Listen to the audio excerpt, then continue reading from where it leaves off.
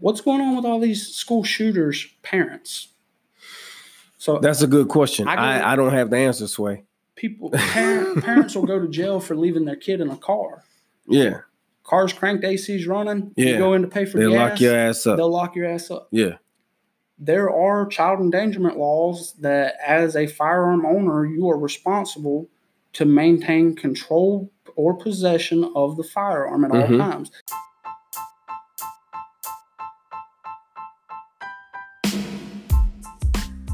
Today's episode of The Cognac Room is brought to you by Opulexy. Opulexy specializes in premium liquid lipstick, not just a cosmetic line. They're challenging women to embrace their confidence with an effortless beauty approach. Their motto, be substantial. You can find their products at opulexy.com.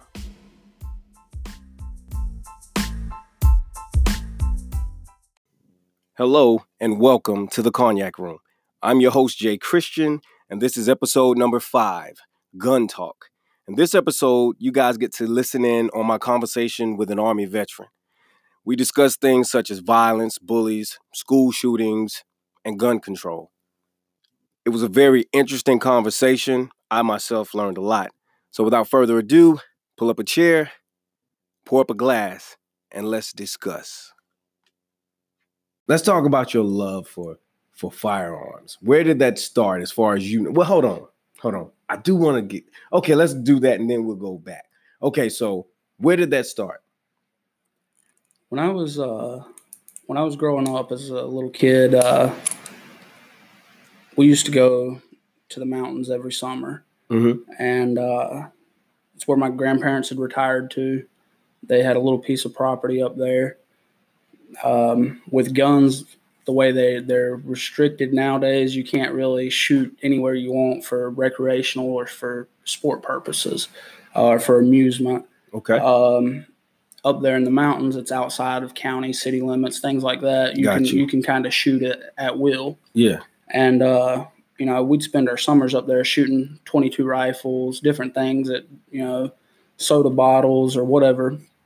And that's where kind of my love for firearms originated. I grew up in a household full of guns. My dad's a Vietnam veteran, Army. I come from a long line of Army veterans. My dad served in Vietnam. His brother served in Vietnam and Korea. My grandfather served in World War II. There's been guns for generations and generations. Okay. As a little kid, one of the things that Dad did to instill in us the importance of gun safety is he took a 5-gallon jug of water and he shot it with a .45. And as a little kid, I was probably 3-4 years old when he did this, and it exploded. And for me, some of my sisters going through this same scenario, it kind of put a fear of guns into them. They're not really big fans of them. They know they're loud. They go bang. They make stuff explode. Right. They never really had an interest in them. Right. Okay. From the moment that water jug exploded, I knew Dad wasn't joking when he said, "Don't touch my gun." Yeah. He was gonna hit you with the belt if you touched his gun. Right. That was the gun safety thing, that this is what it's capable of. This is what it'll do. You will not ever touch it unless I'm present. Unless I'm standing there with you, you do not touch my guns. I don't care if it's on the kitchen table, if it's on top of the refrigerator. It can be anywhere in the house. You know better than to touch it. Okay. But as a wild little boy running around, seeing that jug explode when Dad did, it just sparked an interest. It made an impression on you. Yeah, I knew that it was dangerous and that I couldn't touch it, but I also knew that I wanted to. That it was really cool. I didn't. So did you ever sneak in there and actually put your hands on that gun? Not. You didn't. I have never. Even to this day, I'm a grown man and Dad's 75 years old. Yeah. Even to this day, I do not touch his firearms without his permission. Okay. That's one thing. They've been everywhere throughout the house as growing up as a kid. When I got to the point later in life where I thought that I was old enough to touch him, right, he made it very clear that I still wasn't. I remember it was probably like 96, 97. Mm-hmm. I don't even know how old I was then. I might have been 14, 12, 14, somewhere right around there. Yeah. We just got our first desktop computer. Mm-hmm. And when I would go in there, use the computer for school, if there was a gun laying on the computer desk, I remember one time in particular, I picked it up and carried it in the living room and handed it to Dad. Yeah. And he hit me with his belt. Yeah, got that ass to it because you were Because I thought that I was old enough to touch it. I knew, no, don't put your finger on the trigger, point it in a safe direction. I knew all the safety aspects to it. And I adhered by that as I was carrying it to him. But as soon as I got there, he reiterated the fact that I was not old enough to do that. Yeah. Damn. Okay. So tell us. So, and that's what I meant when I said, like, I'll go ahead and let you say that, and then we'll go back. So, the listeners never met you, don't know anything about you. Give us some background, which that was some of your background there, but give us some background info.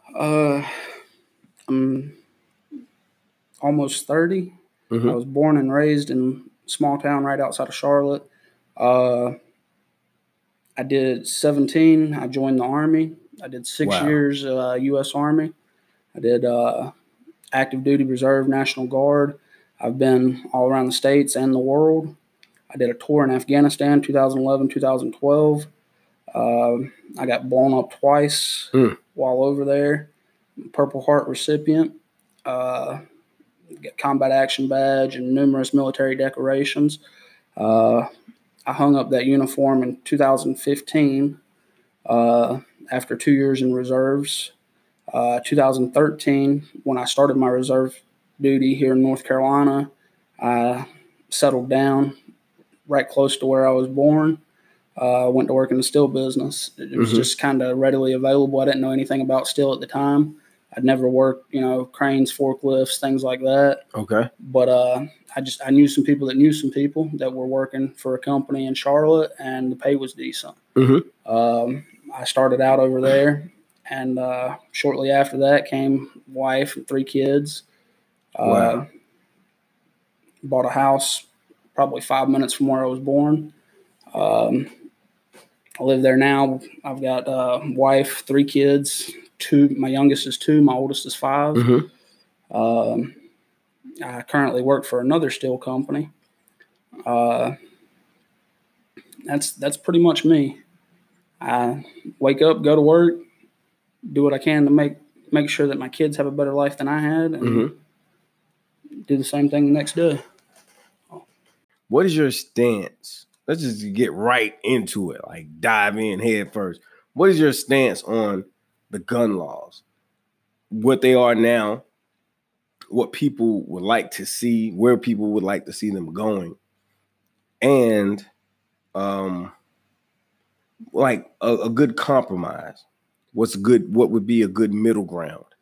So my original thought on that subject there would be opinion based, and I strongly believe in that opinion, but I also understand that it may not be realistic. But in my opinion, the Second Amendment of the Constitution says shall not be infringed. By definition, that means it should not be imposed upon. Right. I believe that the current state of gun control or gun laws in our country have done just that by imposing upon individuals' freedoms and rights to access or carry firearms.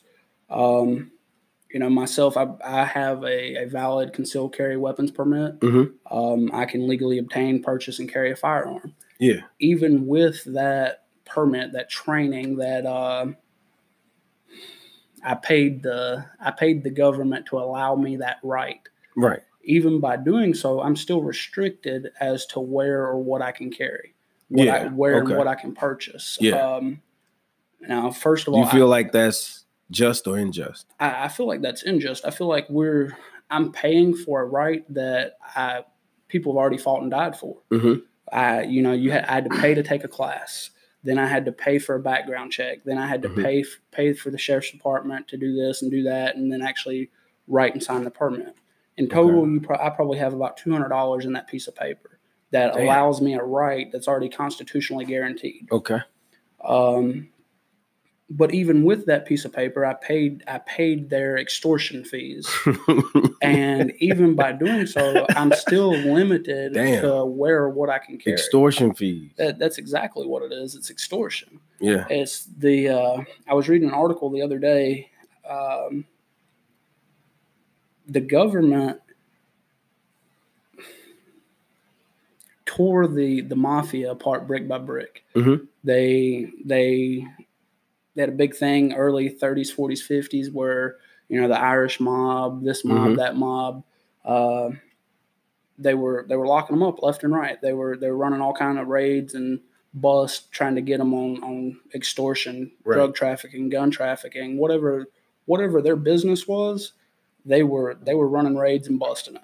Okay. And they found a way to twist it. They found a way to get rid of the mob. Right. Because what they were doing was illegal, quote unquote.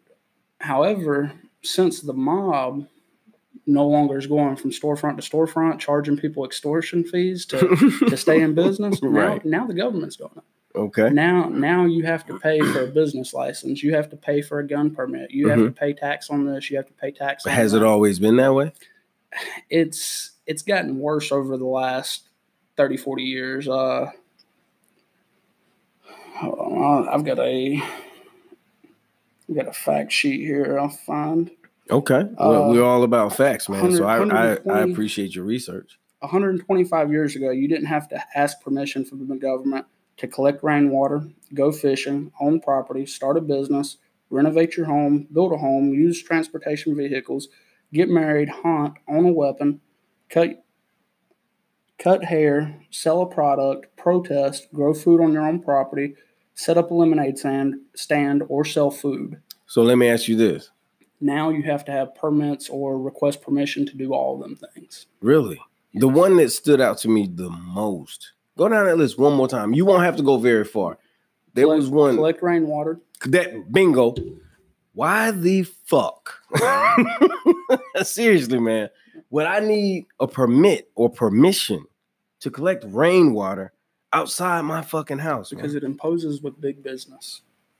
If you start collecting rainwater, you're going to use less water in your house because you're either going to use that for what you would call a non-portable source of water. Mm-hmm. Non-portable is not drinking water. Right. So, like, you're going to wash your hands. I always thought it said non-potable. It may be non-potable. Yeah. Yeah, I think it is. I'm not sure, though. You got non-potable and potable, and I want to say non-potable is the terminology used for water that you're not drinking. Yeah, you can't drink. Right. That would be water you're using, like wash your car, flush your toilet, things like that. Yeah. Even if you were to collect rainwater and purify it, regardless of what you're doing with it, you're going to use. These motherfuckers are crazy. You're going to use less water. Your water is run through the government. It's usually the city you live in. The city of Lowell sells me water. Yeah. If I'm collecting rainwater, first of all, you have to buy water. If I'm collecting rainwater, I'm buying less water from them. And you think that's the only motivation behind that? Why else would you restrict that? Let me ask you this: are you a conspiracy theorist at all? To an extent. Okay. I'm with you on that. I like to hear people's theories. Mm-hmm. Some of them are justified. Some of them hold water. Some of them are extremely off the charts. Some of them are just ridiculous. However, there are a lot of things that I believe the government does control or manipulate. I agree with that. For their own best interest. Yeah. So conspiracy theory, I probably have a few of my own. If you listen to my wife talk, she thinks I'm a nut.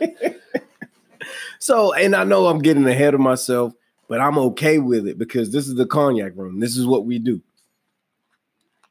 I had mentioned to you that I was going to the beach. I'd be at the beach, be hanging out. Unfortunately, our dates didn't line up. So actually, I believe the day I left, you arrived. It was crazy. Or maybe the day after. And then you had more time scheduled, but because of something pertaining to one of your children, you had to come back a little sooner. With that being said, I remember asking you, like we were texting each other about meeting up for this podcast. And I remember I asked you, I was like, well, no, you actually said something like, man, this would have been awesome if we could have recorded here and talked about, the gun laws or whatever, a beach episode. Excuse me. A beach episode. And you were like, I think you asked me, did I carry while I was there? Which I did not. Honestly, I didn't. And I asked you the same question. And I was baffled by your response, man. So in any situation that I find myself in, as a father of 3 small children and as a husband, I feel it my duty to protect my wife and my children. And in whatever situation we may find ourselves in, I prepare for the worst and expect the best. Okay. Or hope for the best. Right. But the further away from home you go, the larger crowd of people you're around, if you're going to what you would maybe not necessarily consider shady, but just kind of a sketch environment. I was about to say sketchy. With a lot of different people from all over the world, and a large group of people. The more the situation dictates, the more I prepare for that. Okay. Being 4 hours away from home, not having a renewable access to firearms or ammunition in order to protect my family, and not knowing what's gonna take place during our excursion, I typically pack heavy. On a day-to-day basis, I carry everywhere I go. Okay. And typically I carry 1 firearm and a couple magazines. Right. But that wasn't the case. Now, if I'm going somewhere, far away from home, or if I'm going somewhere where I feel there may be a threat, then I typically carry a lot more. And reason being is because I carry whatever I feel necessary to. Oh, wow. I carry whatever I feel necessary to protect my family. Did you think that they were zombies? No. What the fuck? Like, I'm looking at a picture of what this guy. Is this what you took? That's what I took to the beach. That's on top of the hotel room safe. Wow. That's 2 pistols, 6 magazines, and 150 rounds of ammunition, not counting what's in the 3 magazines per firearm. Yeah, man. Like, you were prepared to kill something. I was prepared for whatever may arose. So if you think about it, worst case scenario. Okay. Let's say I stayed in a 15-story high-rise resort. Right. Okay. There's roughly, if I had to guess, I don't know the exact number. If I had to guess, there's probably 1,000 plus rooms. Okay. Let's say 2 occupants per room or more. So you're looking at 2,000 to 3,000 people just in that one resort. If something had have happened, if there had been a riot, been a shooting, been any type of physical altercation, I felt that that's what was necessary to get my children and my wife from that point to safety. Yeah. And it's not necessary. You said, I was ready to kill somebody. It's not.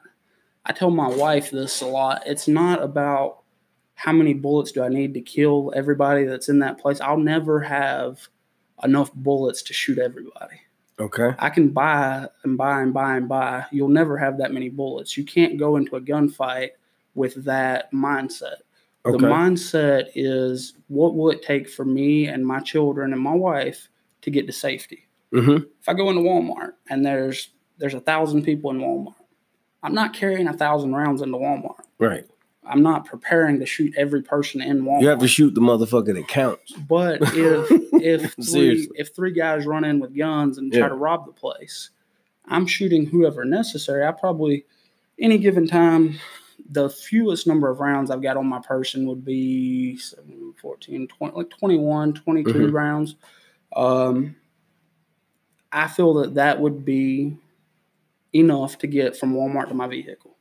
Okay. Yeah. I'm not just going to start spraying. I'm not just going to open fire on the general public.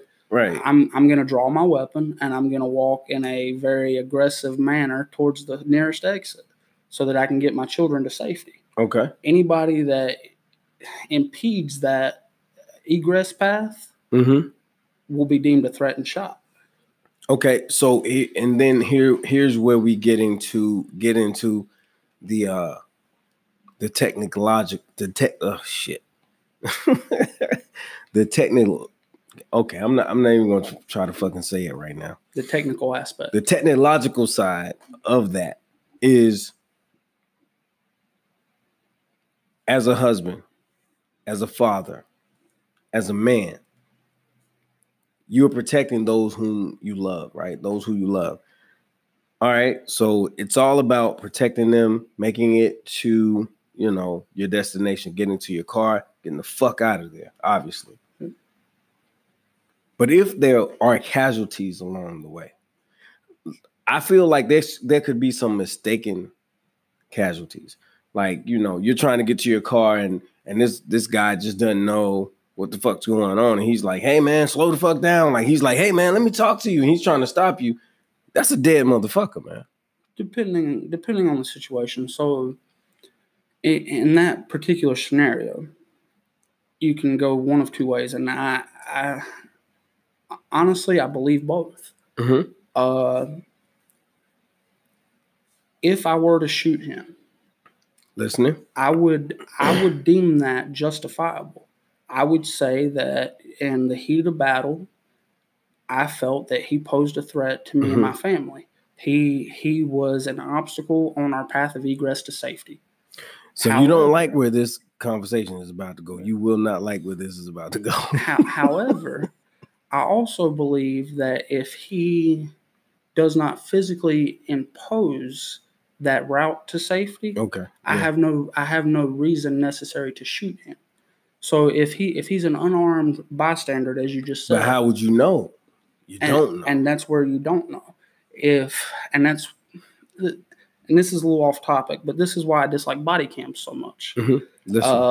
Reason being is because there are aspects of every situation that cannot be accounted for in video surveillance footage, and they cannot be accounted for in talk. I don't know if I agree with that.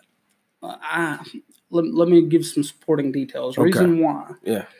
When the first round goes off, there are elemental aspects to that environment that you cannot comprehend or understand. Like you can't feel the energy. Yes. You don't understand. Yeah. If you see a guy walking on a video. But you can't shoot a motherfucker because they gave you the wrong energy, though. Well, we're not allowed to do that. True. But say in the video that the scenario we're just talking about, Walmart, I'm running out. Yeah. There's a guy walking towards me, and for whatever reason, I shoot him because I feel like he's posing a threat to my safety or to my escape. Yeah. In the video, you may just see an innocent guy standing there with no firearm. In reality, he may have threatened me. He may have walked towards me in an aggressive manner. He may have grabbed my children. He may have said something. He may have tried to block our path of escape. He may have done something that I deemed him as a threat. Yeah. And you may not be able to see that in a video. So what I gather from everything you just said there is that perception is everything. And I agree with that 100%. Perception is everything. But the only issue I have with that is, let's say, for example, you had an autistic child who was bigger than most children, right? He was 14, but he looked like he was, 25, right? Just in height and stature and whatever else. And because he's autistic, he has a propensity to charge towards people. But he's not charging towards them to harm them. He's charging towards them because he wants to go and shake their hand or play in their hair or get a hug or whatever, right? And I won't even use the term trigger happy because that's what everybody always says. Oh, it's trigger happy. No, not necessarily. But I was cautious and I'm protective of my family. And I say, or the way my perception is, there's this big white guy charging us, and I have to take him down, right? So that brings us back to what we were talking about before, pre-show or during the show, escalation of force. Mm-hmm. If I believe you have the right to defend yourself up to and including lethal force. But if somebody smacks you, it doesn't necessarily dictate that you should shoot them. But I also told you that if a motherfucker smacked me hard enough, I might shoot their ass. I did. I told you that. And I wasn't joking. Like, I mean, some people feel that way. However, you may feel that way in the heat of the moment. Somebody smacks you, you got a gun in your belt. Absolutely. You're like, I'm going to handle this guy. Yeah, true. However, you have to answer for that action. That's when you go before a judge, if you tell a judge that he smacked me, so I shot him, that's not necessarily. They may not see it the same way. True. That's one of the things where, is it really worth life in prison or 10 years of your life, however, whatever the sentence may be, is it worth it? So how are you able, as a gun holder, how are you able to differentiate? How are you able to, like you told me earlier that you're an angry individual? I have a inner angry person, right? And that's just kind of a repressed upbringing. That's how I was raised in a military household by a veteran. Okay. And then I joined the service myself. So he taught you to be angry?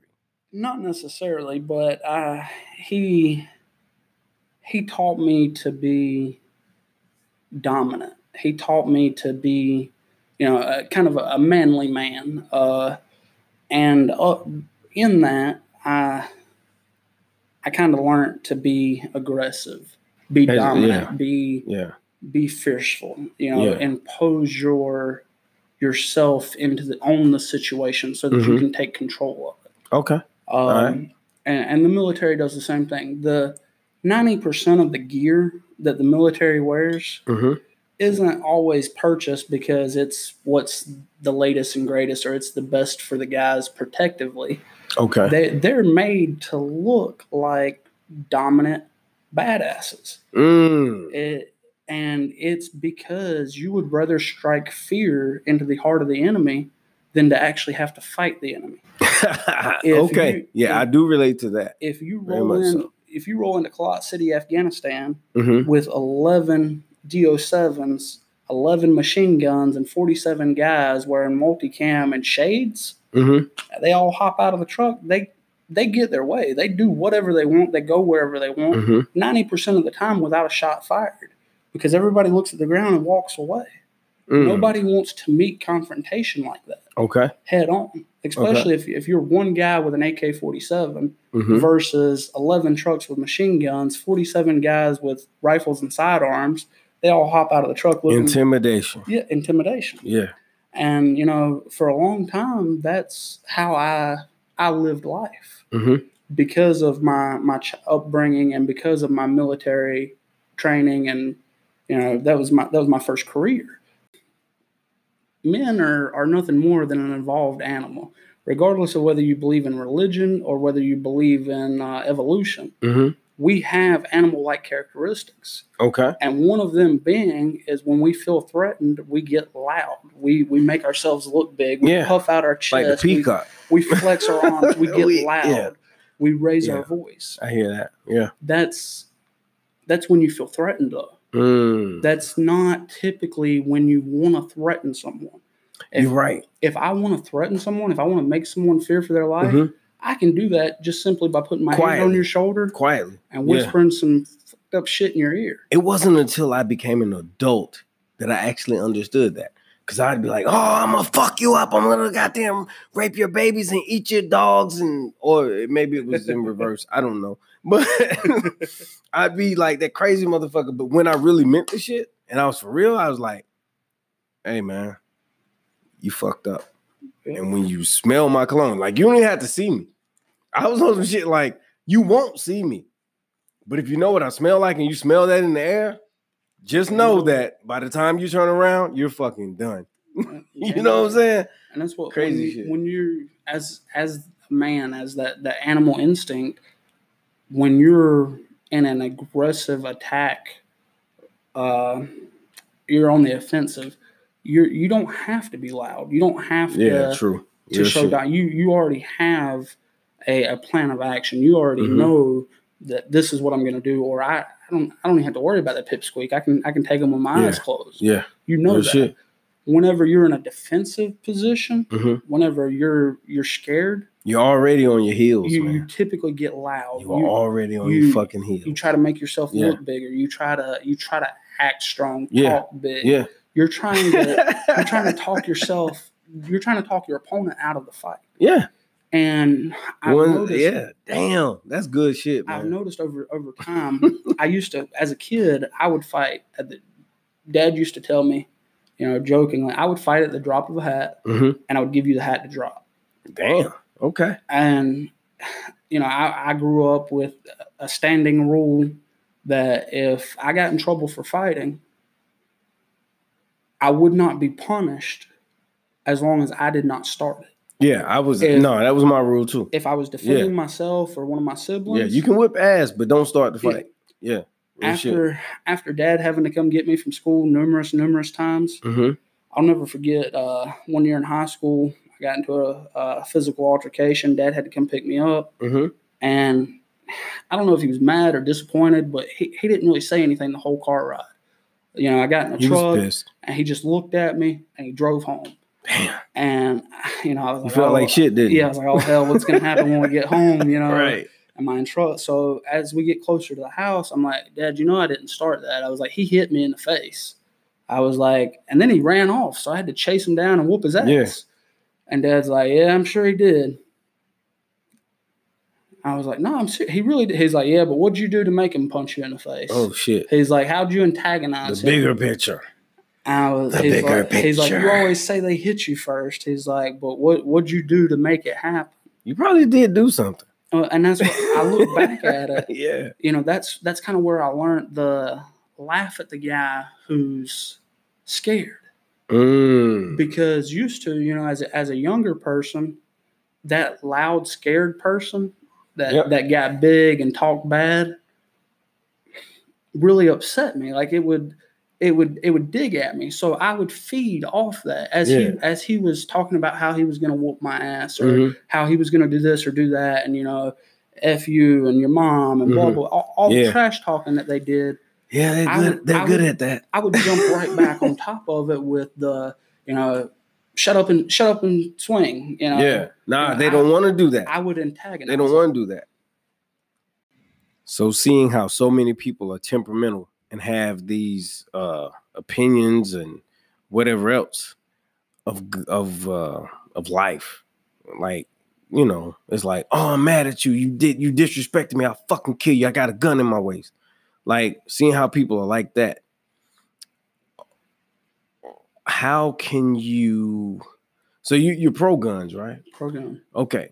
How can you remain pro gun and be pro gun knowing that you have these fucking idiots out here that are like, just waiting for an opportunity or a situation to arise so that they can shoot them motherfucker? Because I've been that guy. I've been the guy that has said, hey, you know what? If this or that happens, I'm going to shoot me a motherfucker. I've been that guy. Have you ever been shot at?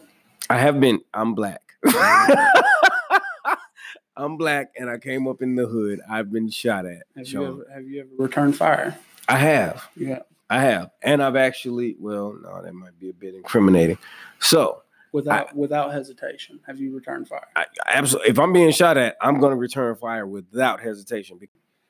Statistically, in my experience, though, the people who say they will in a situation are the ones who talk about it. I'll kill you, I'll do this, I'll do that, are statistically they won't do it. The ones that either hesitate or don't do. No, I know for a fact because I've been placed in certain situations.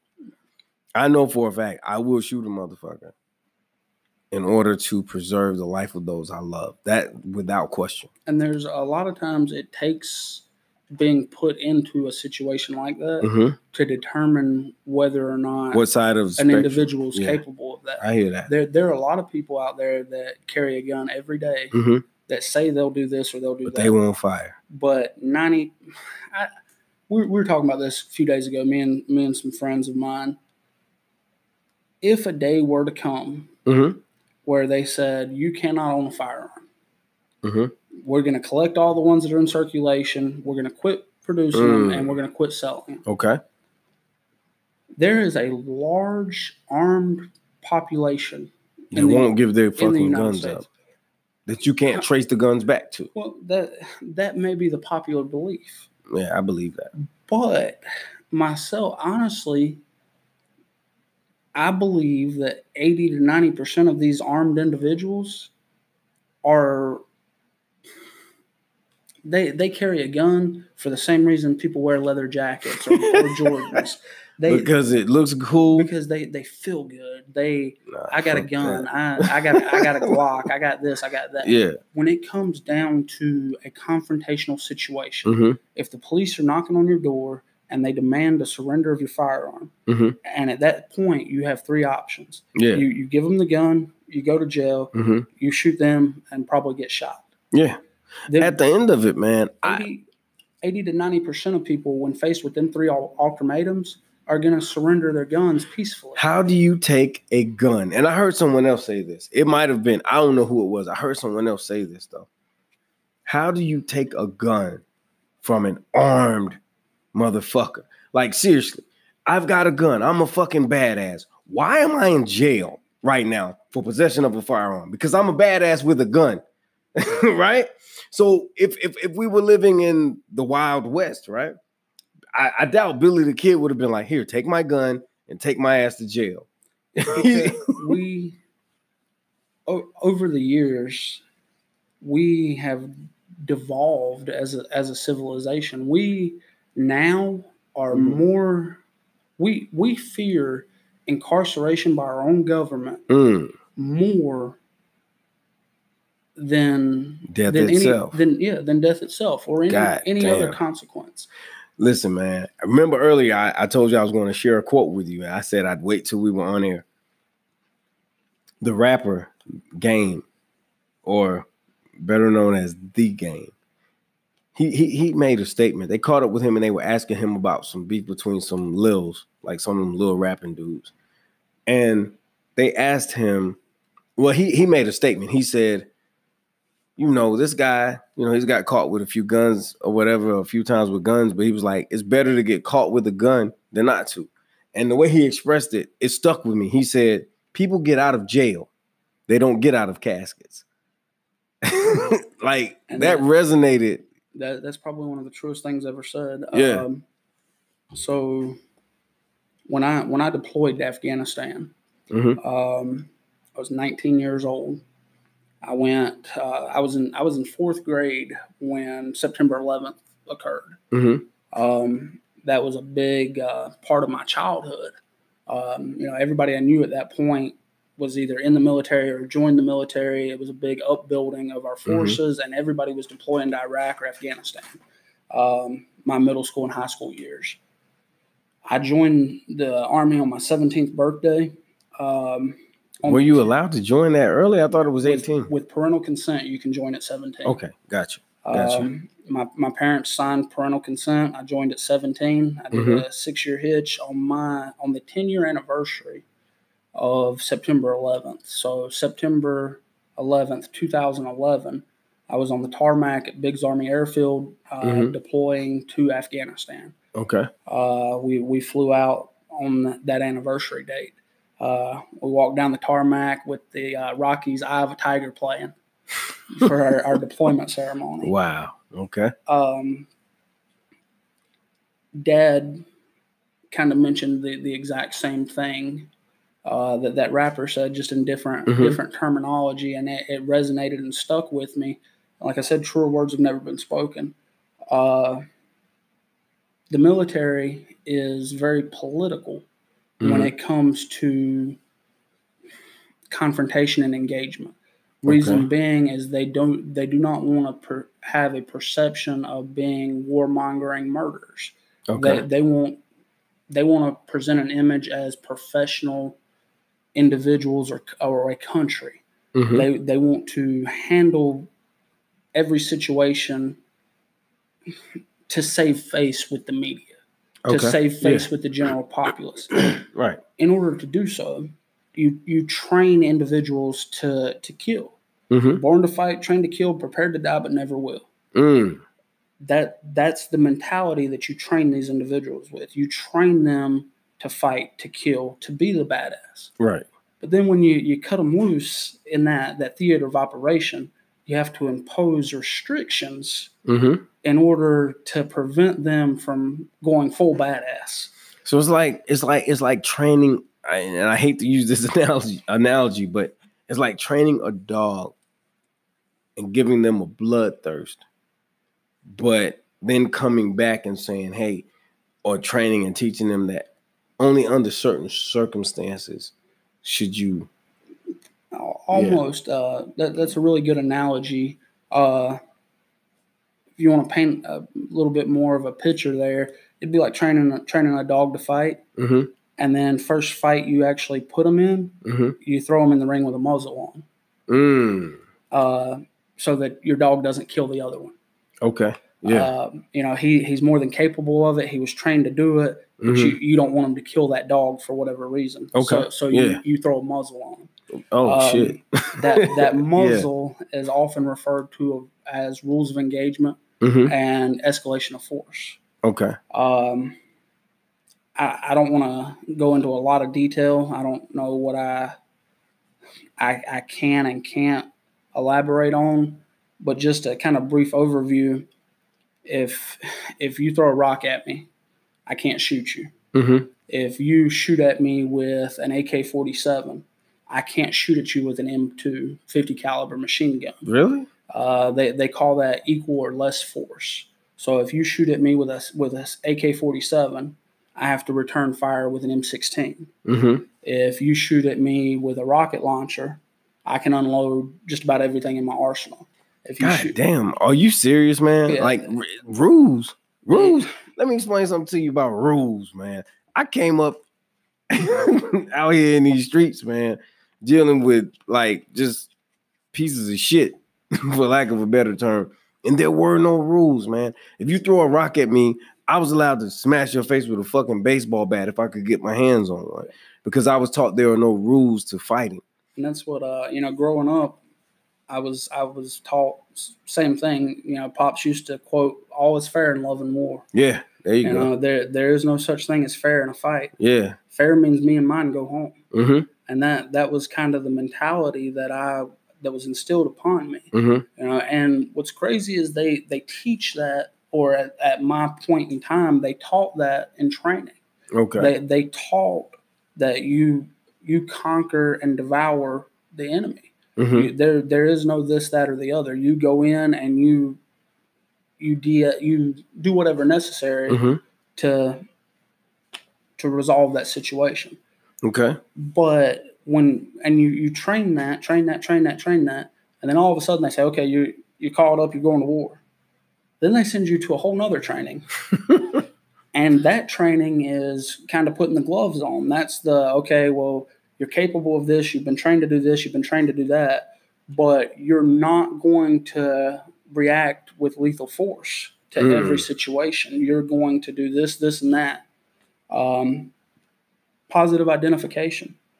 There used to be a time and place in war where if someone was shooting at you on your right side or your left side, you turned in that direction and you opened fire.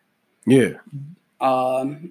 That results in a lot of casualties. If I'm getting shot at from the right side, and the right side is a city in Afghanistan, and I swing to that side and I open fire with a 50 caliber machine gun, I may get the guy who shot at me. I may also get a 12-year-old kid and 3 other people.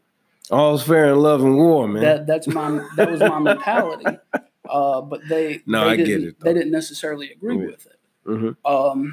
and I talk to my dad a lot. He's kind of my confidant. He's where I go to for leadership. If I ever question something or doubt something or have a doubt in myself, I look to him for reassurance.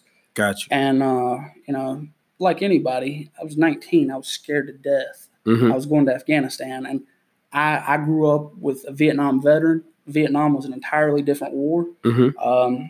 Up until that point, I'd only seen and heard about war and combat via videos, TV, old guys' war stories from the jungles of Vietnam. Yeah. So that was what I was prepared for in my mind. And then they started imposing all these rules of engagement and things that we could and couldn't do. Yeah, that's crazy. And, the penalty of breaking an order is going to prison. You can have the rest of it. You done? Yeah, I'm done. I got to drive in a little bit. The penalty of that's going to prison. They joke about it all the time. Fort Leavenworth, Kansas, is a military prison. Yeah, they say that's where you go to break big rocks into little rocks for the rest of your life. Damn. And I talked to Dad about that shortly before I deployed. What do I do if somebody shoots at me, or somebody does this, somebody does that, and I shoot back and I get in trouble? And Dad said then, almost this exact same thing the game said. It's better to be tried by 12 than carried by 6. Damn right. I've heard that too. I would much rather have to answer to my peers for my actions than to have to answer to God for my lack of action. Because at the end of the day, if they take you out and you're not ready, that could be worse than having more time to figure it out. Absolutely. So, it wouldn't be the Cognac Room if I didn't ask you the hard questions and make you a bit uncomfortable, man. We just had a school shooting, 2 actually. We had one here in Charlotte, and we had one, where was that at? In Virginia? Colorado. Why the fuck did I come up with Virginia? Okay. So there are those who would say, hey, man, just get rid of the fucking guns, and we won't have these problems. Yeah. So give me your insight on that. Like, should we get rid of the guns altogether so that they aren't as accessible to the mentally ill or to those who just don't give a shit about human life, and would go out and do bullshit? So there's a couple different thoughts on that. Number one, we talked about how human emotion plays into people's actions and thoughts. Right. Yeah. We're a very temperamental species. We overreact to a lot of different things. The First and Second Amendment can go kind of hand in hand. Just because one person acts on their initial response or their initial instinct or thought, no matter how uneducated or intelligent that may be, doesn't mean that we should lose that right as a total population.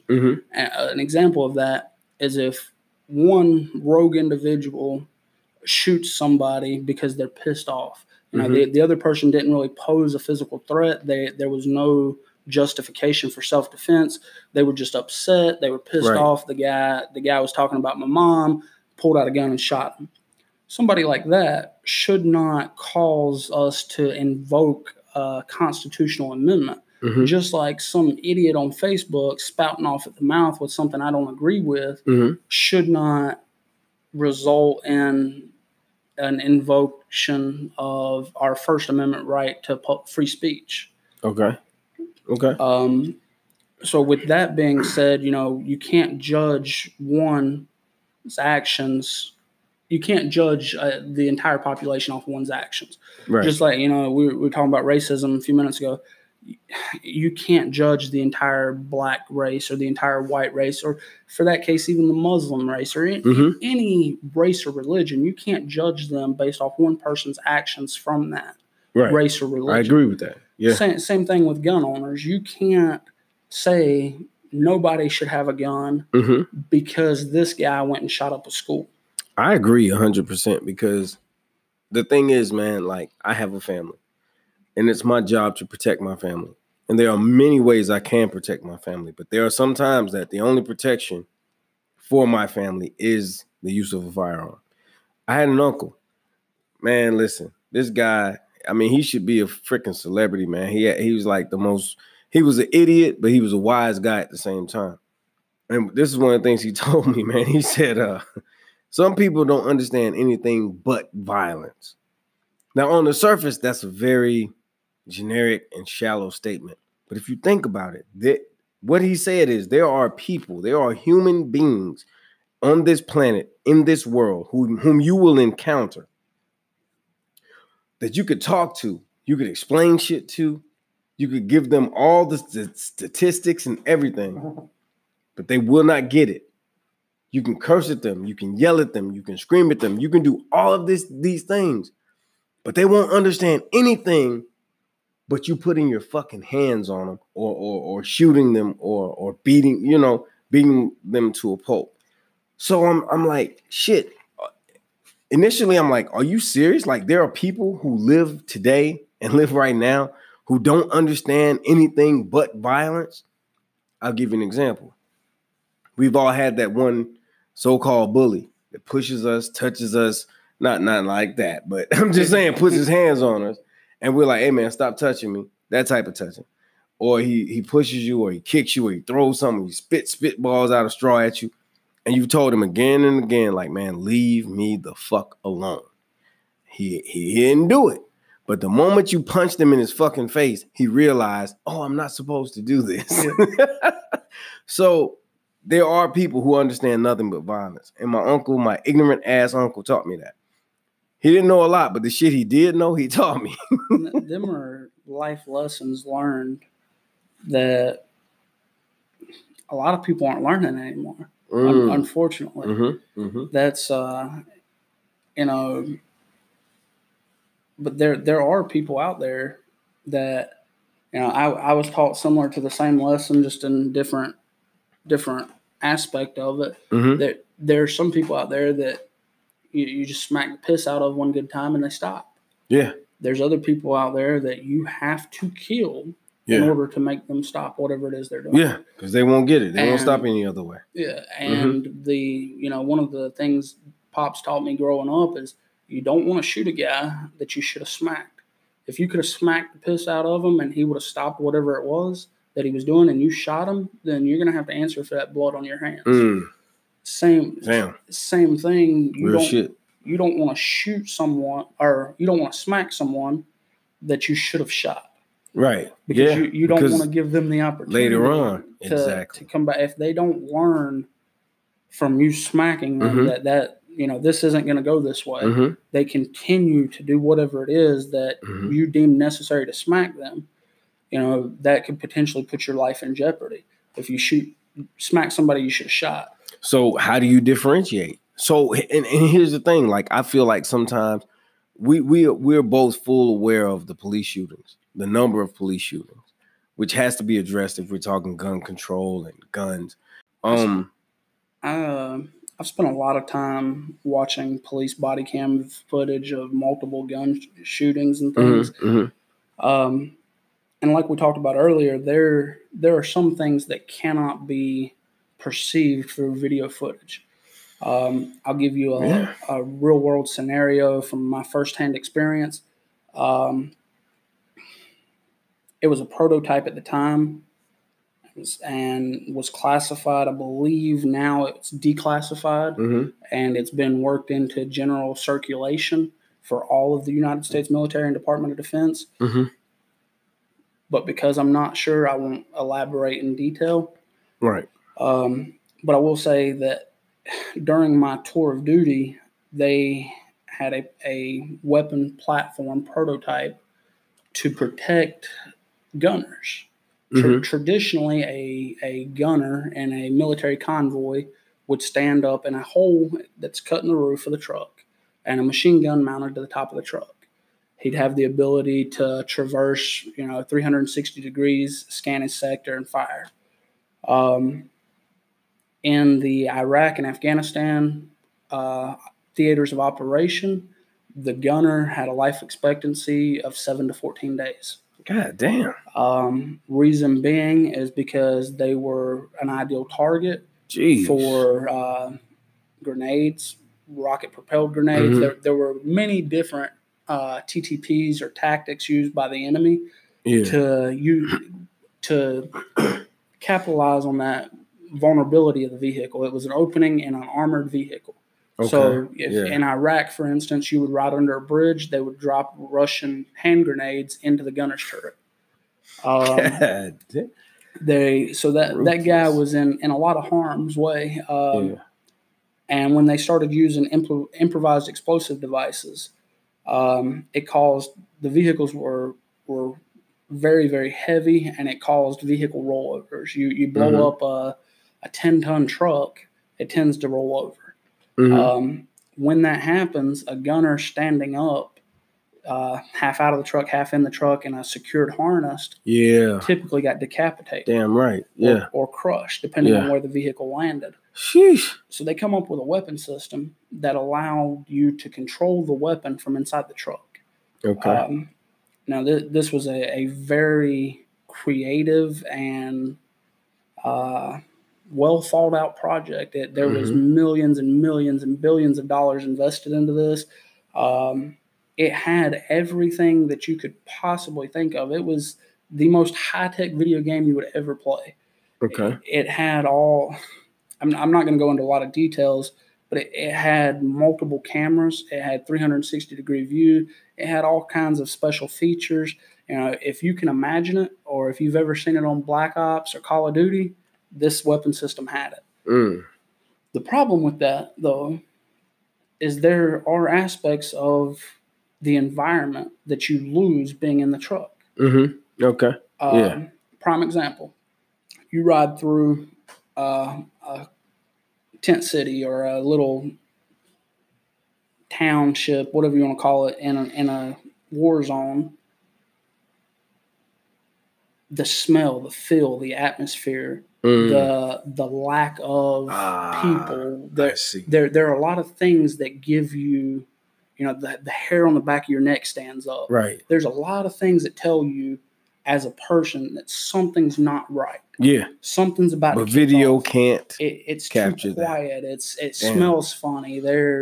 Something's going on. Damn, bro. But sitting in the truck, you can't tell that. You're riding down, scanning your sector, and then all of a sudden, boom, you get blown up. And that's the same with these body cams. And one of the videos that I reference a lot, there's a video floating around out there. You probably pull it up on YouTube or wherever else. 2 police officers are pursuing an armed subject, and they're in a very densely populated urban area with city blocks and large buildings.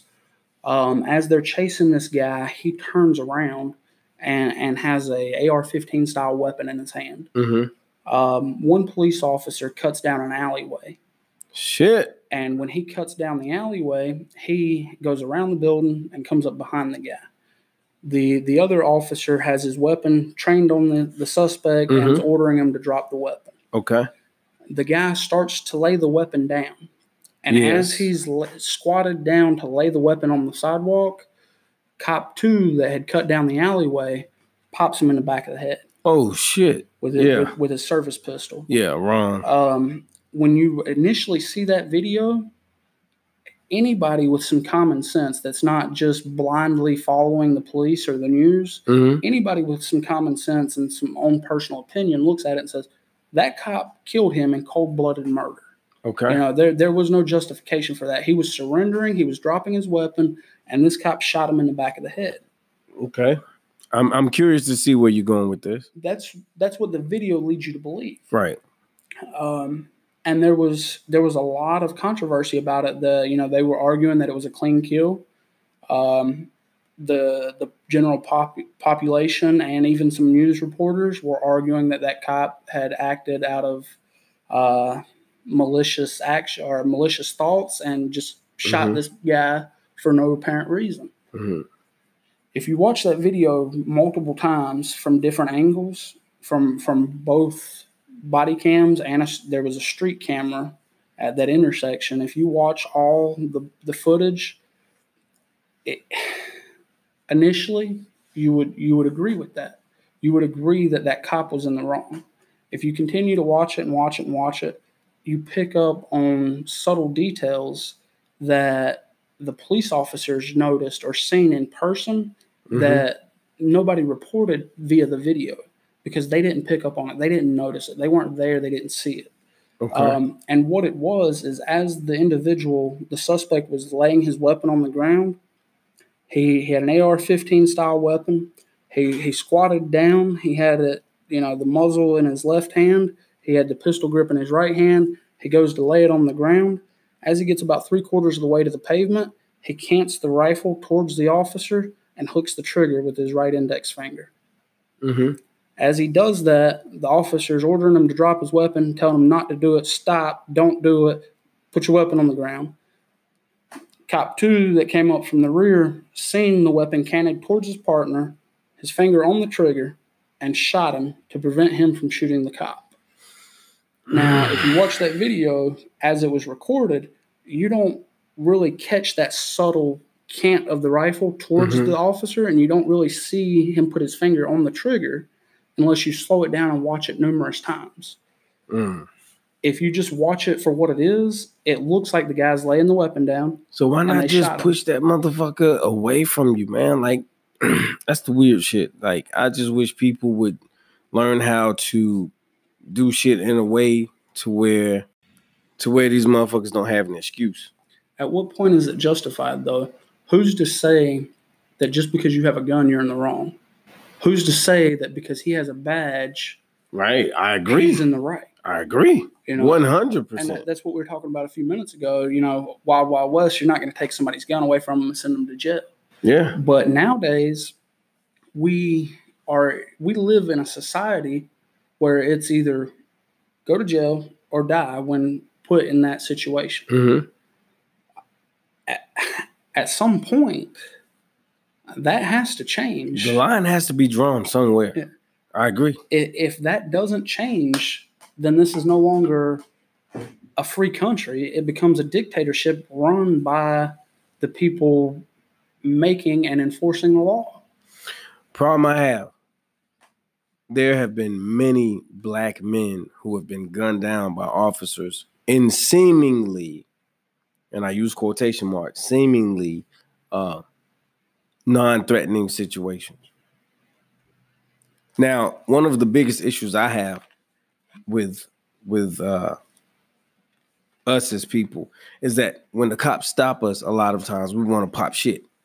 What the fuck you stop me with? You ain't got nothing on me. Stop now. Don't touch me. Go in my pocket the right way, motherfucker. All of that. Like, come on, man. Like, just be cool, be calm, relax. They're going to search you. If you have nothing to hide, you have no reason. If you have a problem with anything that this officer does during the course of this stop, this search, there are avenues that you can use after the fact to see that justice is served. So you don't have to be a fucking dickhead. You don't have to be a fucking asshole. You don't have to sit here and like argue with this guy and go back and forth with him and all of that. But then there's a whole thing of like, well, I feel like they're, profiling me or humiliating me or mistreating me. And like, at the end of the day, like, man, come on, who gives a shit when you can live to see another day, number one, right?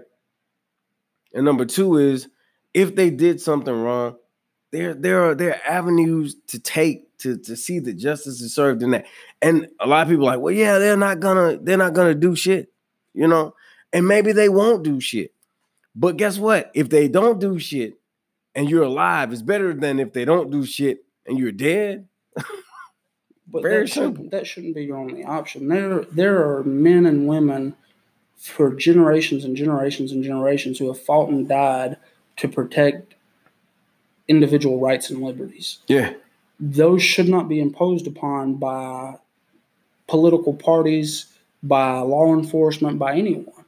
So, for the most part, if a law enforcement officer is doing their job correctly, they are not imposing upon your rights.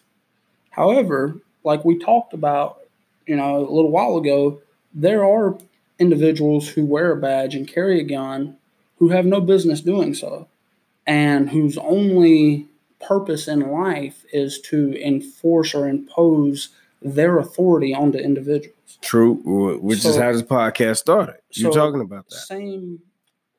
Same concept there. If you said there's avenues of approach after the fact, unfortunately, we're at a time and place in our society where it is no longer innocent until proven guilty. It's guilty until proven innocent.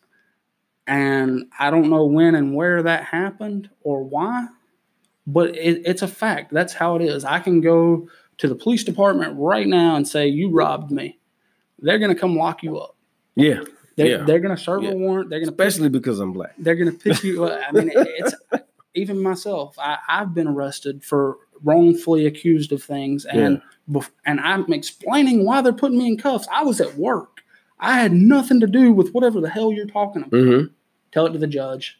Yeah, well, I mean, you end up going to jail. It's a program. Yeah, it's a broke system. It's very broken. It's innocent until proven guilty. Right, but they now don't. It's guilty until proven innocent. Exactly. That's misinterpretation. They've spun it to benefit themselves. That's back to the extortion thing we were talking about. It benefits government. It's good for business. You have to pay a bond. You have to pay bail. You have to pay for a lawyer. Mm-hmm. You have to pay court costs. It keeps their lucrative income afloat by arresting people prior to accumulating the facts. So my next question for you. What's the middle ground? You got those that are for guns, those that are against guns. What middle ground is there? What middle ground works? There's against, pro, and middle, as it is right now. Mm-hmm. And then there's what could and couldn't work. The way it stands right now, you have people who are diehard anti-gun, people who believe that the gun, to quote an old song, I believe it was the gun is the devil's left hand. There's a lot of people that believe that it's evil. Guns are the reason why this, that, and the other is going on. Mm-hmm. There are people that believe guns are the greatest thing in God's creation. They believe that they're great for self-defense. They're great for a tyrannical government. They're great for personal protection. They're great to defend your family, your house, your possessions. Some people just enjoy shooting them. Mm-hmm. The middle ground, in my opinion, right now, is the individuals who carry a gun, own a gun, believe in the Second Amendment, or so they say. However, will not raise a firearm to defend such said rights or liberties. Mm-hmm. That's the individual that when, if the day ever came that they banned a gun or they said you couldn't buy a gun anymore, them are the ones who would willingly render their firearm because they believe in that right. But they don't believe in that right enough to die for it or to fight for it. And honestly, there's probably very few individuals who believe full-heartedly enough in that right, that liberty, and that freedom to defend it and to die for it. We end up with mentally ill people who have guns. We end up with, people who go hunting that decide that, fuck it, I'm going to kill my brother because he... I found out he was sleeping with my wife or whatever. I don't know, some crazy shit. But my point is this. So you have these people that have access to guns, but don't have the responsibility or don't understand the responsibility that comes along with that. Maybe they're mentally ill. We have school shootings, man. School shootings are like a dime a dozen at this point. It happens all the time. People have gone into churches and shot people. People have been shot, randomly for no reason at all. When was the last time, not to interrupt, no, go ahead. To interject into the conversation, when was the last time you heard of a shooting at a shooting range or at an NRA conference or somewhere where the mass public or population of that event or of that environment was carrying a gun enthusiast? Yeah. When was the last time you heard of a shooting? I haven't. That's the only way to deter evil is for good men to act. Mm-hmm. If the bad guy evil, has a gun, how does the saying go? Evil will prevail when good men fail to do nothing. When good men do nothing. Absolutely. Same thing can apply to the gun scenario. If the bad guy has a gun, he's going to target those who do not. Your schools, or who he perceives. Your schools, your churches, your federal buildings, your right. gun-free zones. You're right. Are the most dangerous places never thought about that. on earth. Like, honestly, I never thought about that, man. That is the most dangerous place on earth is a gun-free zone. And it's because they know nobody else is shooting back. It's like shooting fish in a barrel. Yeah. If you want to pick a target, you want to call, if you're mentally deranged and you have some kind of disconnect that leads you to believe that that's your only avenue in life, you're not going to go down to your local gun store and shoot it up. You're not going to go to my house and shoot the place up. Right. You're not going to go somewhere where you know that your target chances are is carrying. Yeah. You're going to go to your elementary school, your middle school, your high school. You're going to go to the bank. You're going to go to the post office. You're going to go to the courthouse. You're going to go where you know no one's carrying a weapon. It gives you the upper hand. Right. Yeah. There was a church shooting in South Carolina good number of years ago. And I'm not going to mention names because he has some political and departmental ties. You talking about in Charleston? I believe it was Charleston. It was church shooting. Yeah. Yeah, it was the black church, the white kid. Yeah. Man, they give us all a bad name, but he's white with a gun. He's going to shoot you. That's what I'm telling you, man. We were talking about racism and stereotypes. It typically, like your serial killers and your mass shooters, white always guys. a crazy white guy. I'm just gonna be honest, man. It's white guys. We look. That's why when you were like, "Yeah, I have no problem shooting them motherfucker," I was like, "Really?" I gave you the side eye, like, "Really?" That's kind of the stereotype for the white male is he's a serial killer or he's gonna shoot up the place. Yeah. A couple select individuals have given us all a bad name. Yeah. That's just like, the black guy that steals or robs you on the street corner, man. I feel like gives us a bad name. You got pieces of shit everywhere. Yeah. It happens. And just because that, one individual black guy is on the corner slinging or robbing people have that perception of the entire race. And it's not like that. And it's not like that. Same thing with white people. One white guy shoots up a church, and they're like, all white people are crazy and racist. But y'all been shooting motherfuckers for a long time. Listen, I know everybody's mad at me. They hate me right now, but it was an opportunity. It was an opportunity to make light of a very deep and heavy situation, man. And there's some truth. There's a lot of truth there. Some truth to it. A lot of truth there. But yeah. But right after that shooting, a good buddy of mine that attended the church I grew up in is in law enforcement, and he also has a whatever the requirement is to teach concealed weapon training. Right. Okay.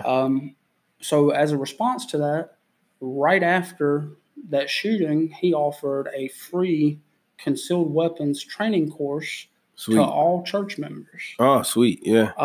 So now that church is proudly armed to the teeth. They're strapped. You can walk into that church in my hometown on any given Sunday, and probably about 80% of the congregation is carrying. Yeah, they're strapped. Because somebody has to be, listen, my whole thing is, my mentality, the way I think is, it takes a shooter to stop a shooter. Now, that's not always the case because there's been situations where, like even recently, some unarmed students jumped on this guy. I think one or two of them lost their lives, but that was an unnecessary tragedy. Right. Had you been armed. One of the individuals there, I won't mention names because it's a big political thing right now. It's all over the news. But one of the individuals there, from what I understand and what I read, he was an ROTC cadet at UNCC. He had all intentions of joining the military. Yeah, I did hear that. Yeah. At some point, I don't know where he was at in that career path. Yeah. But the way ROTC works in college, your first 2 years, it's a class. They teach you military customs and courtesies. They teach you different rules, procedures, practices, things like that. I believe it's between your second and third year or between your third and fourth year. Okay. I'm not really sure when it falls into that ROTC program. Yeah. But somewhere between your second and third or your third and fourth year, that summer, you have to contract with the United States military. And you go to basic training or to officer candidate school. Yeah. When you complete that, you come back and you finish your last year of college. After your last year of college, you're commissioned as an officer in the United States military. Mm-hmm. So, without a doubt, this individual had that mindset to protect people. Right. Yeah. That was his passion and his desire. Yeah. In any other situation, if he had have had a firearm or means to protect himself and his fellow classmates, that may have went down differently. There's a good chance if he was armed, he would have shot the shooter. The assailant. And it'd have been game over. Damn right. However, because he was in a gun-free zone, and that's the whole. He had no other choice but to lay down his life to protect his fellow classmates. So you have different people, man. You have the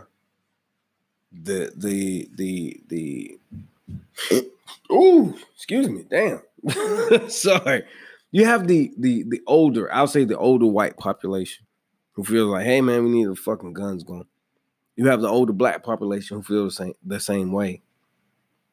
Then you have some of the younger of us. Like, I'll be the first one to tell you, man, like I've been involved with a woman who was military. And she feels like just change the laws, get them off the street. But I feel like there has to be a way to screen people. But see, with screening, that's tricky too, because a crazy motherfucker's not going to tell you that they're crazy. So, and that's a good point. So,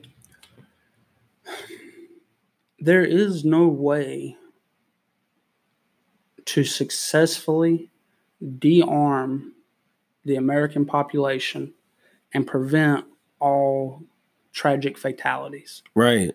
If you take guns away, England or United Kingdom, whatever they go by now, Great Britain, whatever you want to call them, you cannot own a gun. No, not at all. They have like the strictest gun control laws in all the known world. But how? Honestly, I don't know how they went to that or how they imposed that, but they have successfully done it. However, it just stems, they have as many homicides as North America. 99% of them are stabbings. People have resorted to carrying a knife. You can't get a gun, you stab them. Wow. There's always going to be a problem. You can't. And that, I agree. You can't take the tool away. Yeah, I do agree with that. If you banned the tool, people in general will result to violence in a different manner. Damn. This world has been at war. So we're screwed either way it goes, man. The world's been at war with itself since creation of time. And, they used to kill people with rocks and sticks. True. Now we're killing people with grenades and machine guns. True. It's no matter if you try to humans will always find a way to kill a motherfucker. Basically. Yep. See, so listen, here's the thing about me, man. Here's the thing that people like and people don't like about me. It's a gift and a curse, but I find ways to take the most profound thing and break it down. And I can take the simplest thing and make it profound. I'm weird like that. But basically, what you're saying is that human beings will always find a way to take someone's life, regardless of whether it's guns, sticks, stones, I don't know, saran wrap. Historically speaking, they've been doing it since the beginning of time. Absolutely, yeah. They always, whether out of necessity, whether it be for food, for survival, for self-defense, or whether it just be territorial grievances. Crazy shit. People have always found a way to kill an animal, to kill an intruder, to kill somebody who poses a threat to themselves, their family, their land, their livelihood. The last probably 3 or 4 decades or more, people have found a way to kill people who talk about their mom. Yeah, it's crazy. But you can get rid of guns and it wouldn't fix the problem. You know what? I do agree with that. I do. Because, anything, yeah, I agree with that. Like, you will still find yourself in a situation to where you have to deal with the unpleasantness. Not to sound like a conspiracy theorist or whatever that word is, but if you were to get rid of guns completely, not only would it not fix the problem of individuals killing each other, but as a whole, it makes us a more vulnerable target. Yeah, I see it. For a tyrannical government or for an invasion. So, are you anti-government? I'm not your typical anti-government. I would say that I'm anti-big government. Okay. I don't necessarily feel like the government should control or dictate any aspect of your daily personal life. I agree with that. Shit, yeah. If I want some pussy at 5 o'clock on Friday, they should have nothing to do with that. Exactly. You know what I mean? Seriously. And I take that to kind of the extreme that if you want to burn your house to the ground, it's your house. Yeah. You should be able to burn it to the ground. Yeah. You cannot do that. The government will stop you. They will come out here and lock you up. But they'll justify it by saying, hey, you endangered others.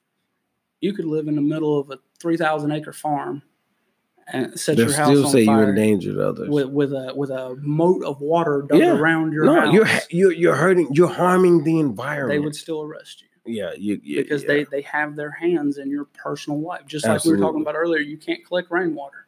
Yeah, that's crazy shit to me. Why should the government mandate or regulate what you do or don't do? I don't agree. So I'm not a conspiracy theorist. I don't necessarily. I'm not anti-government. I do believe that the government has a stronghold on the American population entirely too much. Yeah. Way more than they ever have in the past. I can see it. If it continues down the current avenue that it's on, then sometime in the near future, in our lifetime, there's going to be a lot of freedoms that are no longer in existence. Yeah, you took the words out of my mouth. I was going to say no longer exist. There's going to be a lot of things that me and you used to do as kids that if our kids do, they'll go to jail. Damn. And at a certain point, that has to be unacceptable. There has to be somebody willing to stand and fight for that right. If you take, and that's what the Second Amendment of the Constitution state, in order to maintain, the right to bear arms shall not be infringed upon, in order to maintain a well-regulated militia, to overthrow a tyrannic government. If at any point the government creates a stronghold on the people and imposes a will that is not justifiably acceptable, then the people have that right to dethrone or overthrow that government. I had a friend of mine named Robert Starr. I probably shouldn't have said his whole name. I'm sorry. I probably shouldn't have, and I may edit this. I had a friend of mine named Robert, man. He was a leader of a militia. The first thing they were like, "Oh man, you know who that is? He's part of a militia. They're racist." Da da da da. And that was where I learned that being part of a militia doesn't make you racist. Like, he was anti-government, like all the way. So anti-government that they decided we're gonna lock his ass up because he's doing too much.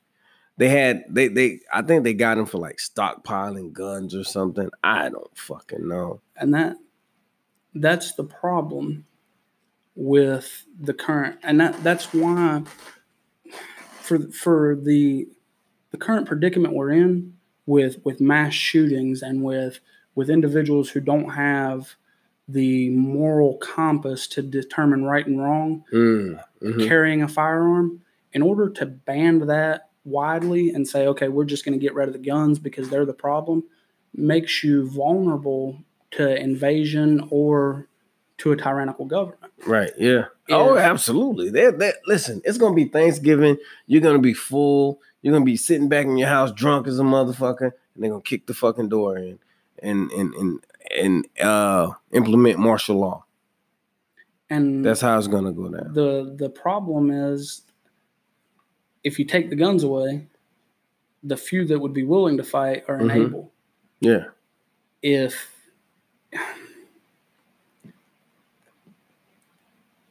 they, trying to think,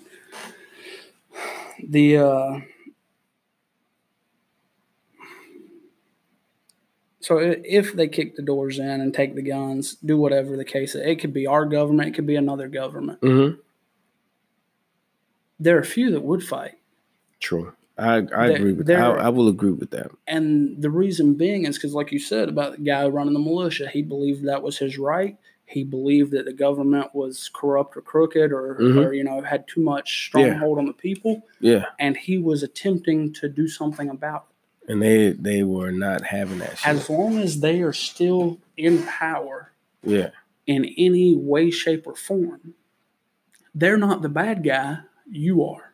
Yeah, exactly. So they can justify locking you up for criminal actions and say that you were a threat or a terror to the government. Same thing, Revolutionary War, America versus Britain. General George Washington, one of the founding fathers, the first president of our country, was a traitor. He was a general in the Queen's Army or King's Army, whoever was running England back then. And he was a redcoat. He swapped sides halfway through the war, and there was a bounty on his head. He was wanted for treason, dead or alive. Under the throne, he was going to be executed for betraying his country. Yeah. Same thing here. As long as the country is still in power, if you bring violence or force against said institution, you will be prosecuted to the fullest extent of their law. That's crazy, man. I get it, but like that's where it instills fear into people who have the thought of acting on that. So to instill fear, is that the motive?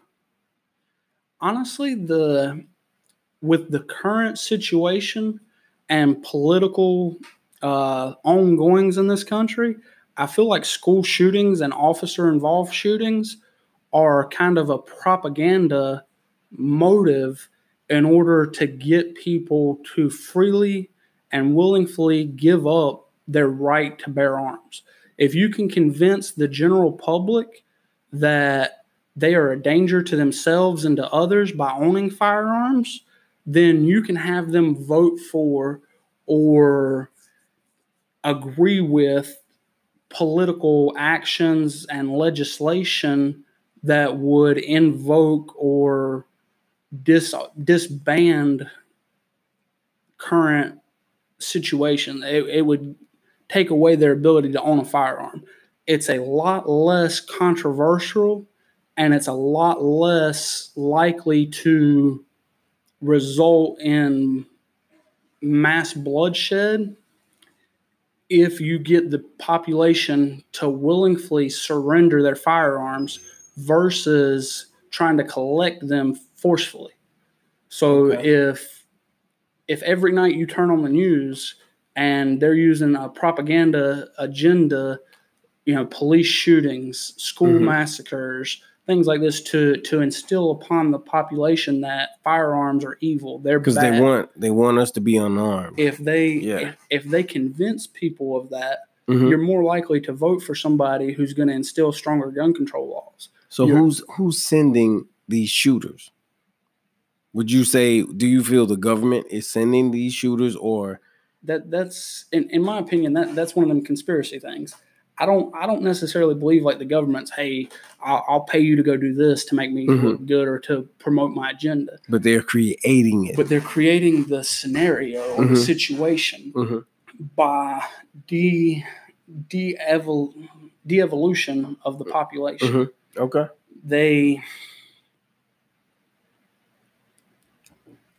honestly, I believe it all starts with parenting. And we talked about this a little bit earlier. Mm-hmm.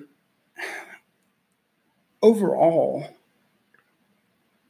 what you do and don't do, what you can and can't do as a parent, right, is monitored, policed, and enforced more now than it ever has been. There are more child endangerment laws and child, I don't really know what you want to call it, child endangerment laws, social services.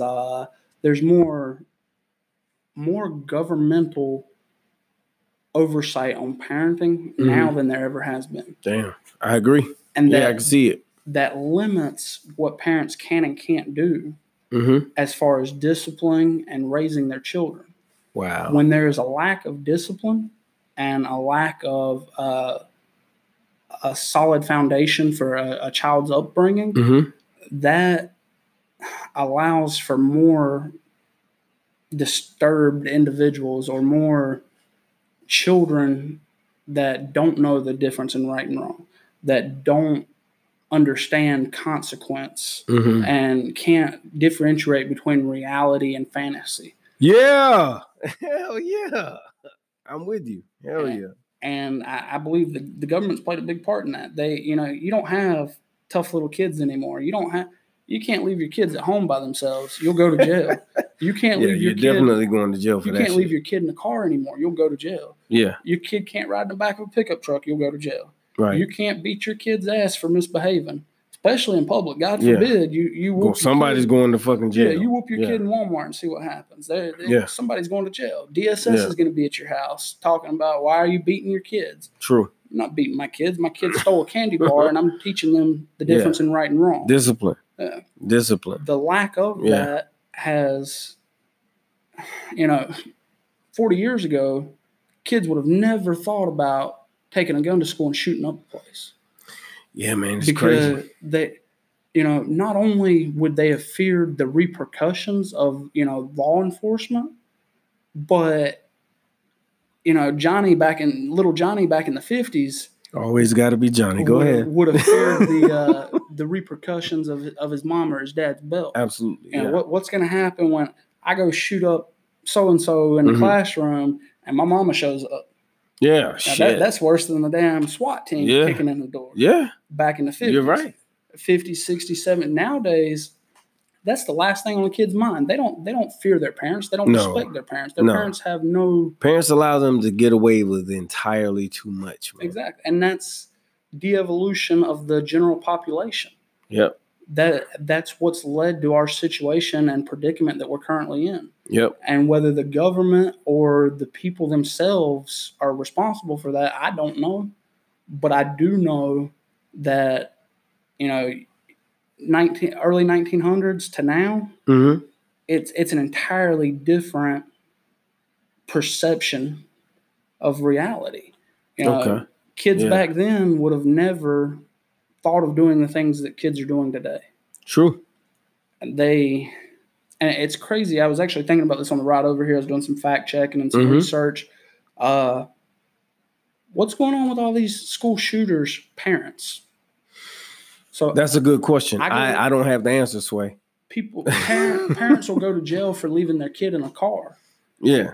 Cars cranked, AC's running. Yeah. You go in to pay for gas. They'll lock your ass up. They'll lock your ass up. Yeah.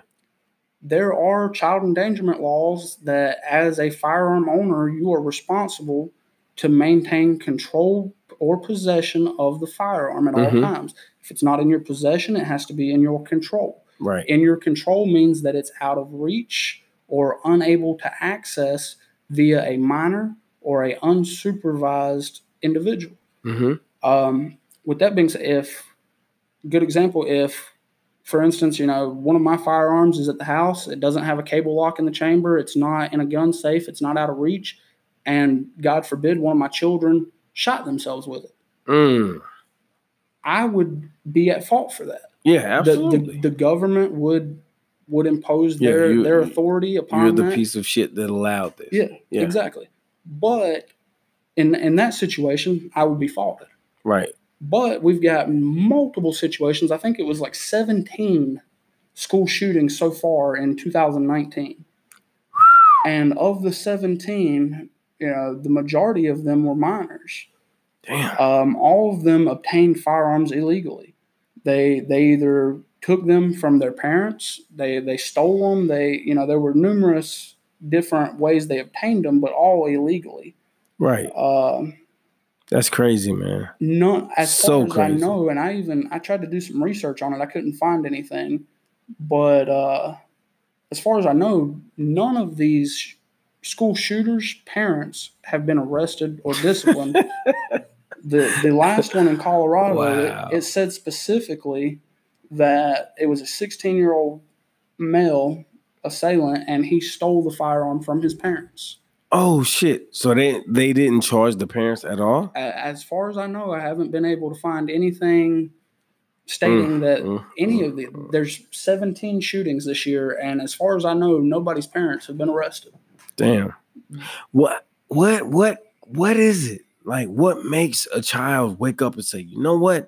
I'm gonna go shoot the fucking school up today? Reality and fantasy. They don't understand cause and effect and direct correlation of action. Number one. Number two, this is going to sound like just off the wall. Zero tolerance for violence is a policy implemented by the federal government for schools nationwide, for the entire education system. It was the Bush administration, the Obama administration, they implemented a lot of educational acts and legislation that dictated No Child Left Behind. It was like a standard practice for testing and scores, and you had to be in compliance in order to receive federal funding. Right. Same thing with this zero tolerance policy for violence, the no bullying, a lot of these different laws. Damn. Used to, somebody was bullying you, you punched them in the face. That was the end. Damn right. that was the end of it. Yes. There was no prolonged, continuous, antagonizing situation. Right. Now, and this is something I can't wrap my mind around. My mom works in public education. My sister works in law enforcement, so this is a topic of discussion a lot. I honestly feel like, something that me or you as kids would have dealt with by smacking a guy with our literature book or shoving him in his locker, punching him in the face. Right. They're scared to do that because of the disciplinary consequences. You punch a guy in the face, you're automatically suspended for 10 days. Yeah, that's now, crazy. in where I live, my home county, and I don't know if it's nationwide or if it's just Gaston County or if it's wherever, but I do know for a fact in Gaston County, if you're 16 or older, the school will press charges on you for assault. Yeah. Oh, I went through that. Yeah. If you're in a physical altercation, you'll go to jail from school. Absolutely. Yes. So not only do you get suspended, you go to jail. They're scared to fight. They're not allowed to fight. They can't learn them mentally lessons that have to be taught through physical altercation. Yeah, you have to learn that it's okay. I mean, I hate to put it this way, but you have to learn it's okay to get punched, or it's okay to get your ass whipped or whatever, and to live to see another day and to be a better version of yourself the next time around. Like, that needs to be learned. Absolutely. I agree. That's lessons that we're failing to teach our younger generation. And I don't understand it, because in that situation, I would never resort to that. Right. But I honestly feel like a lot of these kids are bullied or picked on or are in a situation that may deem a violent or response. But because their hands are tied and they're fearful of the consequences of that, they let it fester and push them to a point that all hope's lost. God damn. So you got to go and kill motherfuckers. And like I said, I don't justify it, and I don't. Nah, there's no justification. I don't know that I would ever resort to that. If I were in that situation and I was being bullied continuously over and over and over again, damn, and I failed to act because I was scared of the consequences, when I did act, it wouldn't be with a firearm. It doesn't have to be. I would just finally snap and be like, screw it, I'm going to get suspended. Go beat the shit out of the last motherfucker that talked shit to you. Yeah, beat his ass to a motherfucking pulp. Make him an example and let motherfuckers know. Like, tell them, like, hey, man, we're done. Like, that shit is done. I'm not putting up with that shit anymore. That's all you have to, but to just come and open fire on innocent motherfuckers, man. People that, that disgusts me. There's what's your thought? There's talking about school shootings and, gun-free zones being dangerous and parenting. Mm-hmm. I think lack of parenting has a big involvement with it, but agreed. Also, don't necessarily think that you should arm students. Now, maybe college level, maybe because they're of. I don't know if they're ready for that responsibility. Well, technically, they are. Most college students are already legally able to possess a firearm, which is part of the problem. They just cannot. You can't give undeveloped. So, college to me, like, I don't know. When I think of college students, the average college student, in my opinion, does not have a very well-developed mind. So I don't feel like you can give someone without a well-developed mind a firearm because... But at 17 years old, you can give an individual a firearm to defend the freedom of this country? Well, I mean, but he's a goddamn idiot then too, though. That's the whole shit. True, but that's where it's kind of messed up because at 17 years old, you can sign up you can enlist in any branch of service. Yeah, they'll give you firearms, consent. machine guns, all kinds of stuff. If your parents don't consent, you can do it at 18. Yeah, which is a fucking year, which makes no fucking sense to me. At that point, the government and the general population has deemed that you're not old enough to buy tobacco, you're not old enough to buy cigarettes, you're not old enough to buy alcohol, you're not old enough to vote. But you're old enough to go die in a foreign country. That's some crazy shit. That if I honestly believe that they regulate things entirely too much. But if you're going to regulate things, it has to be blindly. It cannot be what benefits you and what doesn't benefit you. So it benefits the general population and the American government to have young, dumb, naive kids join the military and go defend the country, because more prominent members of society don't have to do so. If we have a large voluntary military fresh out of high school, we don't have to take prominent members of society to go die in a foreign country. That's crazy, man.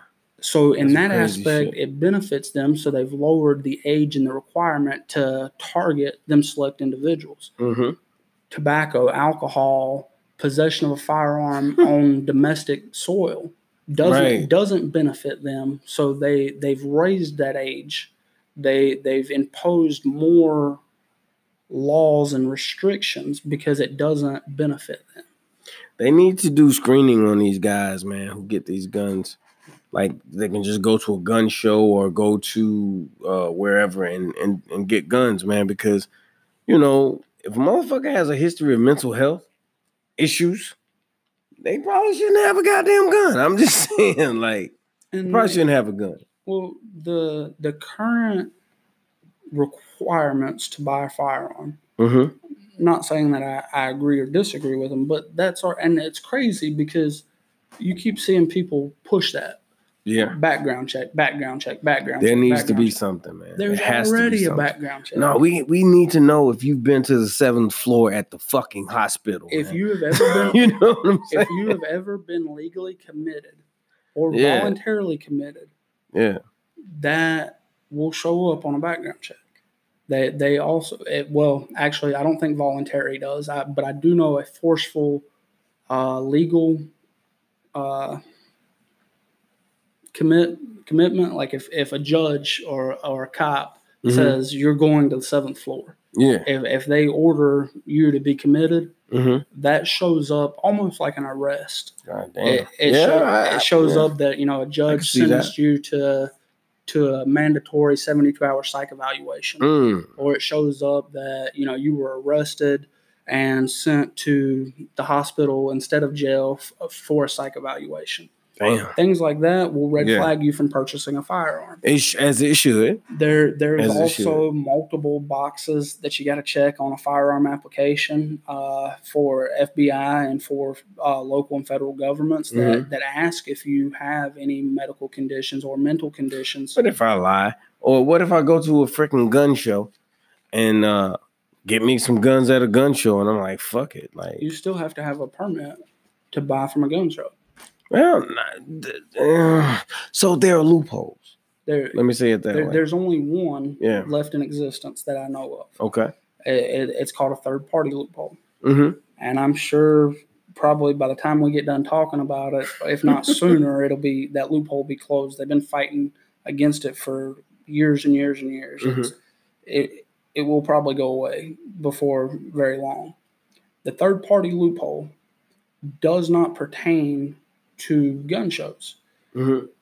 If you are selling firearms in mass quantity at a show, a vendor, a retail store, whatever, you have to have a federal firearms license, class 3 permit. And in order for anybody to purchase from you or to have a weapons transaction, you have to adhere by all standard law. The third-party loophole only applies to private sellers and individuals, such as me and you. Okay. If I have a vast collection of firearms, you want to buy one. Mm-hmm. My power bills due. Right. I need some money. You want a gun. You can sell it. I can sell my gun to you. And because I'm a private individual, I'm not a licensed firearm dealer. Yeah. I don't have to go through the red tape, the paperwork. I don't have to ask if you're committed or if you've got convicted felons. I don't have to ask if you have mental health problems. I don't have to do anything except for sell you the gun and get a bill of sale. Right. Yeah. That's the third party loophole. Yeah. Yeah. And that's how I'm going to get my guns next week. I have a few. I need more. I'm inspired by this conversation to get my hands on more. The only problem with the third party loophole, the way guns are tracked, people have a misunderstanding of how firearms are actually registered, quote unquote, or how their traceability works on a firearm. Yeah. Okay. There is no traceability on a firearm. There is absolutely no. So what about ballistics and all of this when they can trace it back to this serial number for this gun and so on and so forth? Now that's emphasized a lot in TV. Mm-hmm. The likelihood of that ever happening are slim. It does occasionally. Reason being is because all the legwork that goes into it. If you run a serial number on a firearm in I believe it's called NICS is the database. It's a FBI database or a law enforcement database. It's pretty much whatever the cop's computer's hooked to. He punches in the serial number on a firearm. It doesn't say Sean owns this gun. Okay. Didn't know that. The only thing that it divulges on that screen is if that gun's been reported stolen or if it's suspected associated with a crime. Okay. At that point, you go to jail, they take the gun. Right. Okay. If traceability, and this is a lot of people are pushing for one of the things, they're pushing for a national registry. Hitler pushed for it in 1938 also. God damn, Hitler. He got his, and we see how that ended up. Yeah, exactly. God damn. He used his national database as a scavenger hunt list to go collect firearms. God damn. He imposed a registration for every firearm in Germany. Once everybody had registered their firearms and was in compliance, he used that as a list to go collect them all. And now I know who's got the guns and where they're at. Damn. Yeah. Piece of shit. A lot of people are pushing for that now because if you shoot somebody, you leave the gun. They can't, for whatever reason, you shouldn't leave a gun anywhere. But if you left the gun or they happen to cross the gun in a trash can, say you thought you'd been smart, you watched a bunch of movies, You wipe it off with some bleach. You wore some gloves. You ditched it in a trash can. Mm-hmm. They find the murder weapon. They know you shot a guy at the bank. Damn. So at that point, they have the murder weapon with a serial number on it. At that point, the only way to trace that firearm, they can't run the serial number and say, oh, well, Sean bought this gun. I didn't know that. They run that serial number and they trace it back to the manufacturer. So if it's a Ruger, they trace it back to Ruger. Okay. And they have to subpoena Ruger's sales records. Ruger then will comply with that subpoena. They'll release their sales records and they'll say, okay, we sold 10 of these Ruger LCP 380s to this gun store in May of 2017. Then whoever's investigating said crime will go to that gun store and they will subpoena their sales records. When they subpoena their sales records, then you have the individual's information who purchased the firearm. Right. Okay. That's where the third-party loophole comes in, though, that causes a lot of gray area, because if I buy it from a gun store, then I sell it to you, and you shoot somebody with it. Oh, shit. If you left it at the scene of the crime, the sales records implicate me. Right. And at that point, it's kind of my word against yours and everybody else's. That bill of sale, 90% of people don't even have them notarized. They just write it out. Hey, I sold this gun to my buddy on this day. Right. And then when the police come to lock me up, it's my word in this little note that says I don't have the gun. I didn't do it. I didn't do it. I don't have it. I didn't do it. Listen, man, not going to hold you all night. I'm getting sleepy, actually. And no, it's because of medication. I took some medication for the sunburn. Black men get sunburned, bro. It's amazing. I didn't know it existed. But something new. I appreciate you coming through to have this conversation, man. Oh, it's been a good one. You'll never know how much it means and how much it meant.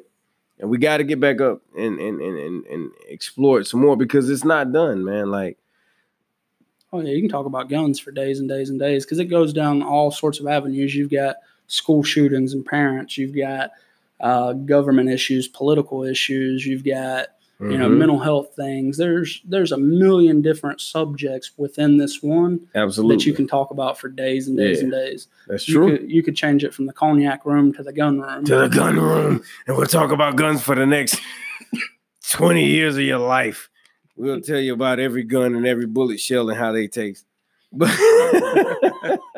no, I used to do that, man. I used to actually put bullets in my mouth and walk around with like 22 bullets in my mouth. And motherfucker get mad at me, I spit one out and throw it at them.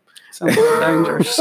No, it was dumb, but I would literally throw it at them and they'd be like, oh shit, he's gonna shoot you. That's why he threw that fucking bullet. He's gonna shoot you. But I was good at intimidation, but kind of like to piggyback on what you said earlier, like I could intimidate the shit out of somebody at that time in my life, but I wasn't gonna do shit. All right, so in typical cognac room fashion, I would like to present you or leave you with a toast. And for this toast, I will say, may God bless you and all your guns. And may you always use them wisely. Always. All right. Thanks for tuning in. I hope you enjoyed it. If you'd like to follow me, you can follow me on Facebook at The Cognac Room with host Jay Christian. You can find me on Instagram at _cognac_room_podcast. And on Twitter, simply at The Cognac Room. I look forward to hearing from you. Have a good one.